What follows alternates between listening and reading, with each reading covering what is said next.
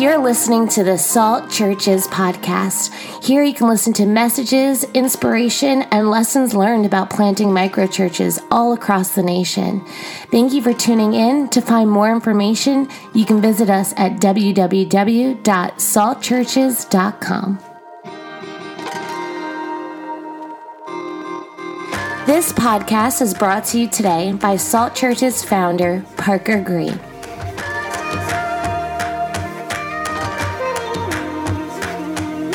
Hey there, welcome to the podcast. I'm coming to you from Palm Springs. Right now we're on semi-vacation. We had an awesome family vacation last week, and over the past week I've been thinking, ruminating, debating with myself, journaling, writing, pondering some more while I barbecue and drink gin and tonics in 105 degree weather about what I give my attention to, what we give our attention to, what I do on a daily basis, and what's important and what's really not. I know every time every single one of us goes on vacation, we like to sit and think about what's important and what's not. We like to sit and think about, oh, well, maybe I need to get rid of this or do that, but so few of us actually end up taking action into removing the things that we put our attention on.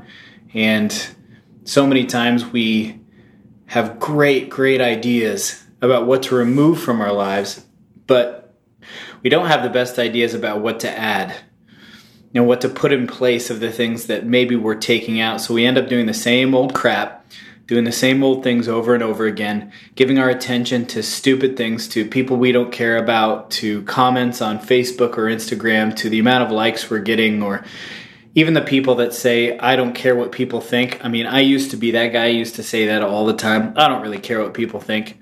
I was the dude that cared the most about what people thought, and I cared so much about what people thought that I had to tell everyone that I didn't care what people thought because I cared so much. There's a mind F for you. So enjoy that and replay that as many times as you like. But if you're the type of person right now that's saying, oh, I don't really care what people think about me, the fact that you have to say that probably gives you away a little bit. Maybe some people that aren't super perceptive around you, or if you gather people that aren't super perceptive around you so you can hide in your little shell. Yeah, you care what people think. And I think everyone to a degree actually does care what people think.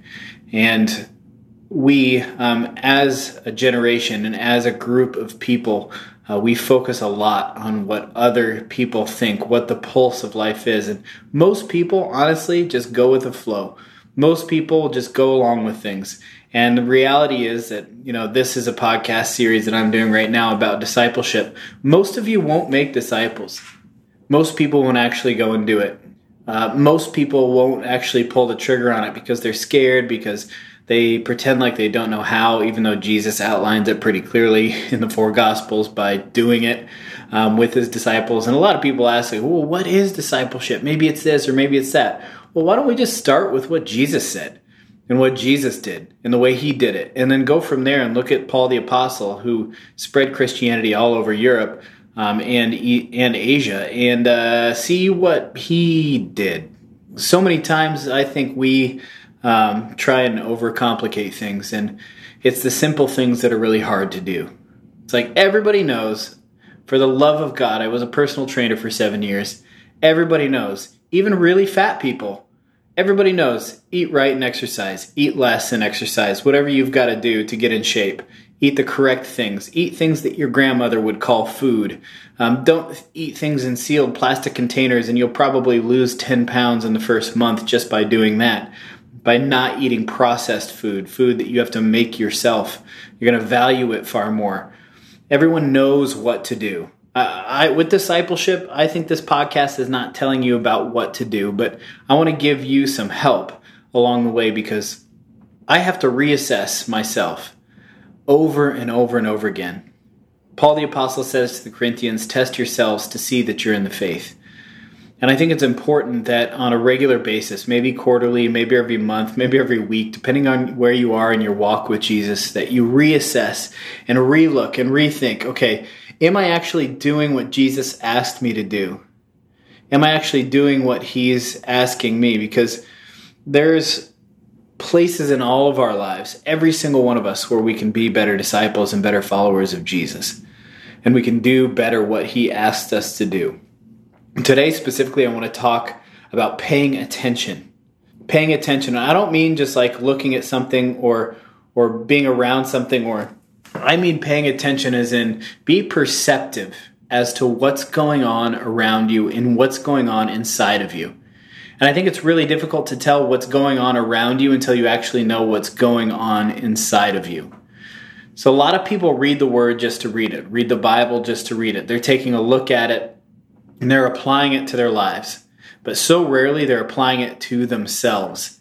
I think if we let the Bible, as we read it, read us, then we have a distinct advantage there. I know that if so many of us would just pick up a Bible and read it in a different way. Here's what I want you to do. We've started doing this in our church. And make sure you listen to my wife's Bible series. She's walking through Romans right now, and it's amazing. When you read the word, ask a couple of questions. What is the author trying to convey to the original audience in this passage? It can't mean something totally opposite of what the original author intended it to mean. I'm sorry, but you need historical context. You need to figure out what's going on in that passage and around that passage, and you have to do the real work to figure that out. It doesn't take long in our day and age. You just look it up online. What does this passage tell you about God? Who is God as a person? How is he acting in human history? What's he like? What's he act like? Who is he? Who is God? Who is God, and how does that relate to what's going on in the passage that you're actually reading? Because if we actually pay attention to what's going on in the Bible, it'll help us pay attention to what's going on in ourselves and what's going on in history around us, so we can accurately live. I know that's a weird thing to say, but if we can accurately live as disciples, as loving disciples of Jesus, live properly, live in a way that he asks us to live. The only way to do that is to figure out what the Bible is saying about the world around us, and is saying about us, and is saying about human beings, and is especially saying about God, because what you think about God is what you think about everybody around you. You will translate it to other people because they're made in the image of God. They're made in the image of God. So you'll take how you think God is treating you or acting toward you, and you'll project that onto the people around you. If you don't trust God, you won't trust the people around you. If you think people will abandon you, you'll turn around and reciprocate that the opposite direction and not trust God. And there are so many ways that we can make God into something that he's not, or mold God into our own image and then project that onto other people.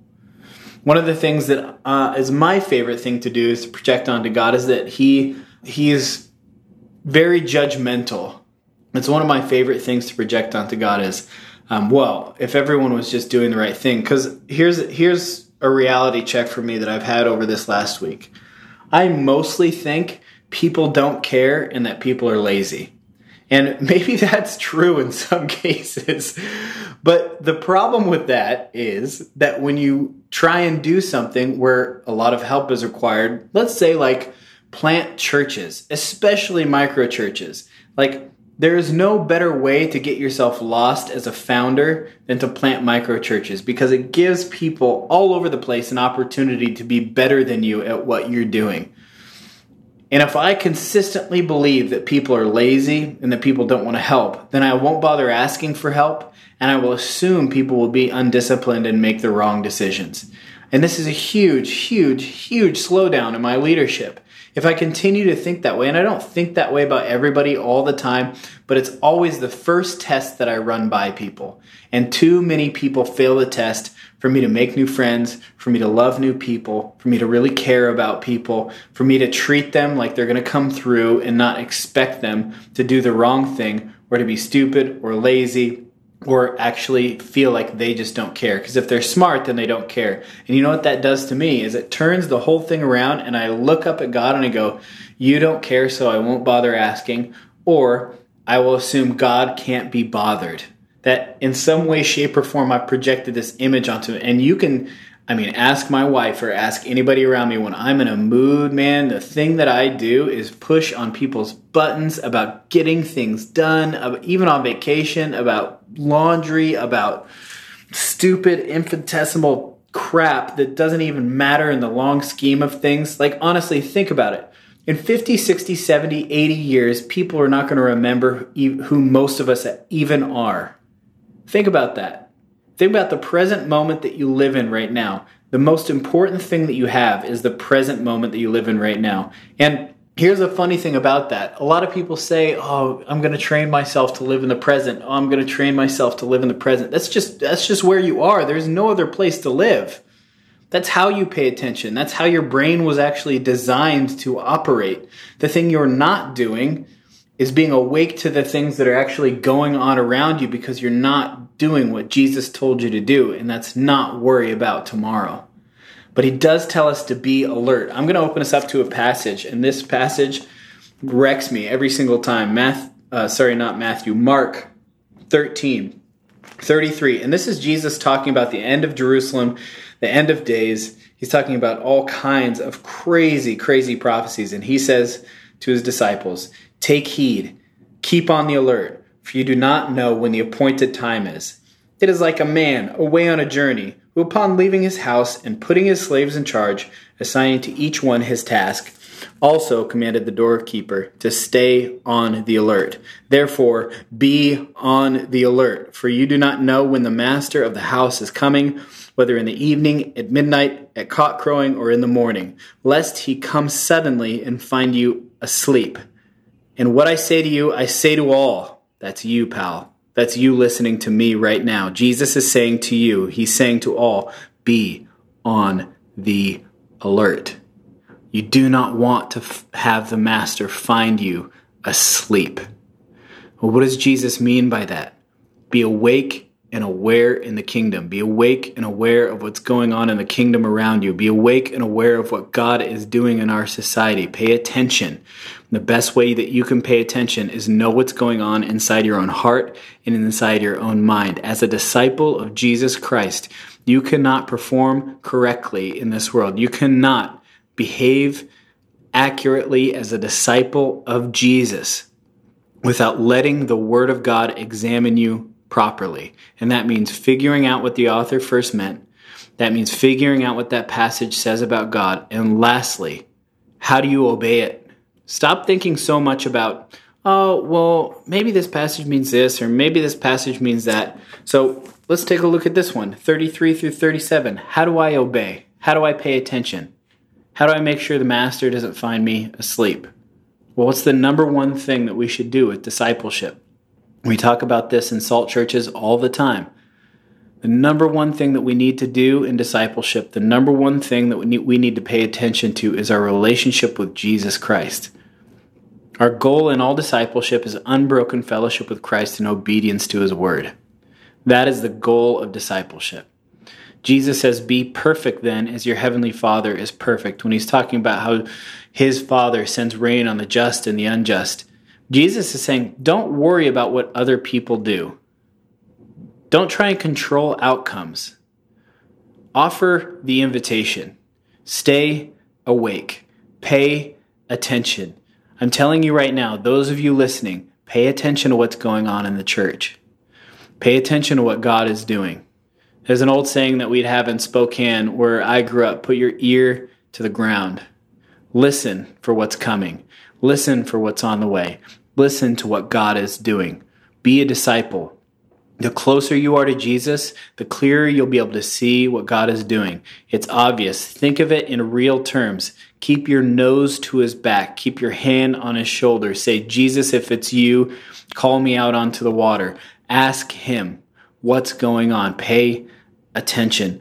Be on the alert. Disciples of Jesus, be on the alert for what God is doing right now, because God is moving in a significant and powerful way that is different than he's done it before ever in North America and abroad. Yes, we hear stories of great revivals in China. We hear stories of great revivals in the Eastern Bloc when when the wall fell and when the Soviet Union collapsed. Yes, we hear stories and snippets out of the Middle East, out of Muslim nations. We hear stories, amazing stories out of Africa. We hear terrible stories out of all those places as well. And I think a lot of times we see both of those things come hand in hand. So be prepared and be ready, be aware. It is no longer politically expedient to be a Bible-believing Christian. It's not going to be as popular as it used to be. No matter how many celebrities sign up for a half Christianity, for a Christianity when they feel like it, it doesn't matter. None of that matters in the scheme of things. What matters is you paying attention because Jesus told you to pay attention. What matters is you obeying. I don't care what your past is. Don't be more committed to your past than you are to your future. Ask yourself that question.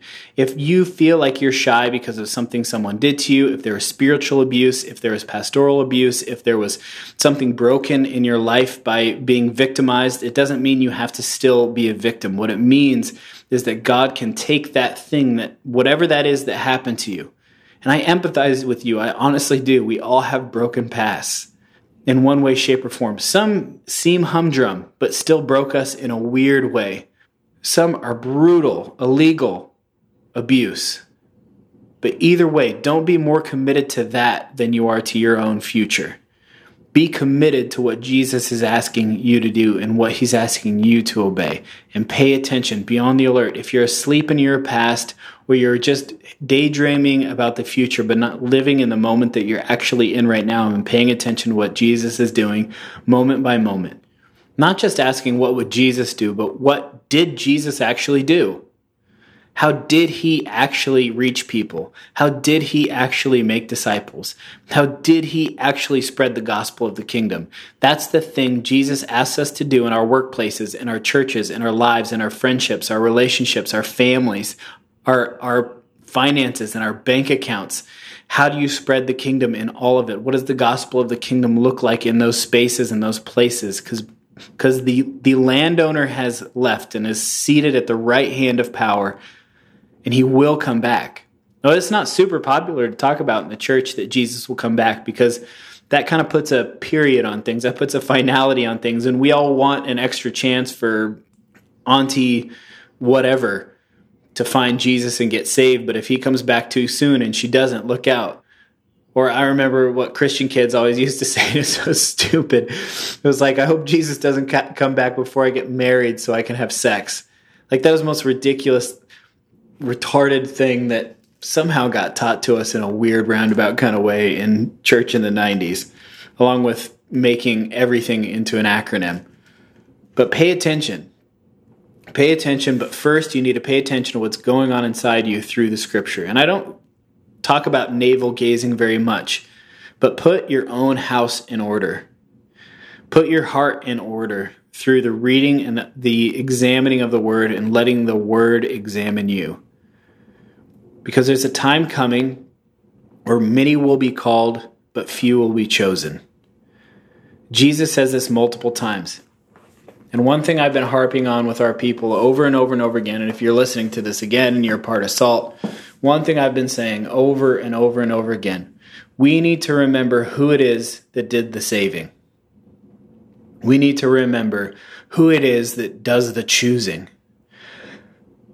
Because so often we get mixed up in this American Christianity where you chose to raise your hand and follow Jesus, where you chose to do this, or you chose to tithe, or you chose to blah, blah, blah, or you were chosen. Look at the beginning of Ephesians. Just the first 5 verses tell you are adopted as sons and daughters in the kingdom of heaven, that you're blessed with every spiritual blessing. Why? Because you raised your hand in an altar call? No, because you were chosen before the foundation of the world. Jesus Christ's idea is salvation. God's idea is salvation. It's not your idea. And we need to consistently remember that and consistently recall that so that we can live our lives appropriately in that light. So we know that he's Lord, that he chose us, that we didn't deserve this, but we have it anyway. What we deserved was hell, but we can follow him and pay attention to our daily lives in the light of the fact that we're chosen, we're sons, we're daughters. We can live lives worthy of the calling that he gives us, that we've received. And as we continue as a church, at Salt Churches, to plant micro churches, I'm seeing this more and more come alive. In this little family unit, these family units that are called churches, I'm seeing money starting to cross bank accounts like I've never seen it before. I'm starting to see people get passionate about making disciples down to the third and fourth generation. I'm starting to see people actually spread the idea. Just the idea of the good news of Jesus Christ is good enough. Not the good news of the church. The good news of Jesus, and the church forms itself. We have to remember that the church was born out of the gospel being preached, not the other way around. The church does not give birth to the gospel gives birth to the church. And as I look across the landscape of the United States of America right now, we need to pay attention. Something is shifting. Something is moving. We need to get out in front of it. I believe that churches will be smaller but bigger. That God is looking at restoring the family unit. God is looking at restoring marriages, but he's looking at doing that within his family. I mean, real family. Not row sitting, not message listening, not podcast listening, not awesome videos, not amazing worship band. What I'm talking about is all those things may happen. The preaching the gospel is necessary. Gathering is necessary. All those things may happen, but God's doing it in a new way, and we must pay attention. Jesus wants his reward. He wants his bride, and he wants his bride huge. So big that we cannot even encompass or think or imagine how many people are going to be part of this family of God. But he's chosen them, and it's our job to go out and find his lost kids. All we have to do is pay attention. God bless you guys.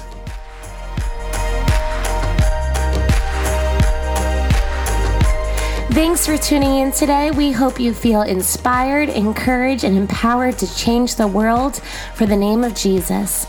Make sure to tune in and listen to our other podcasts and download our app, Salt Churches, found on iTunes. We hope to see you and hear from you soon. Thanks. Have a great day.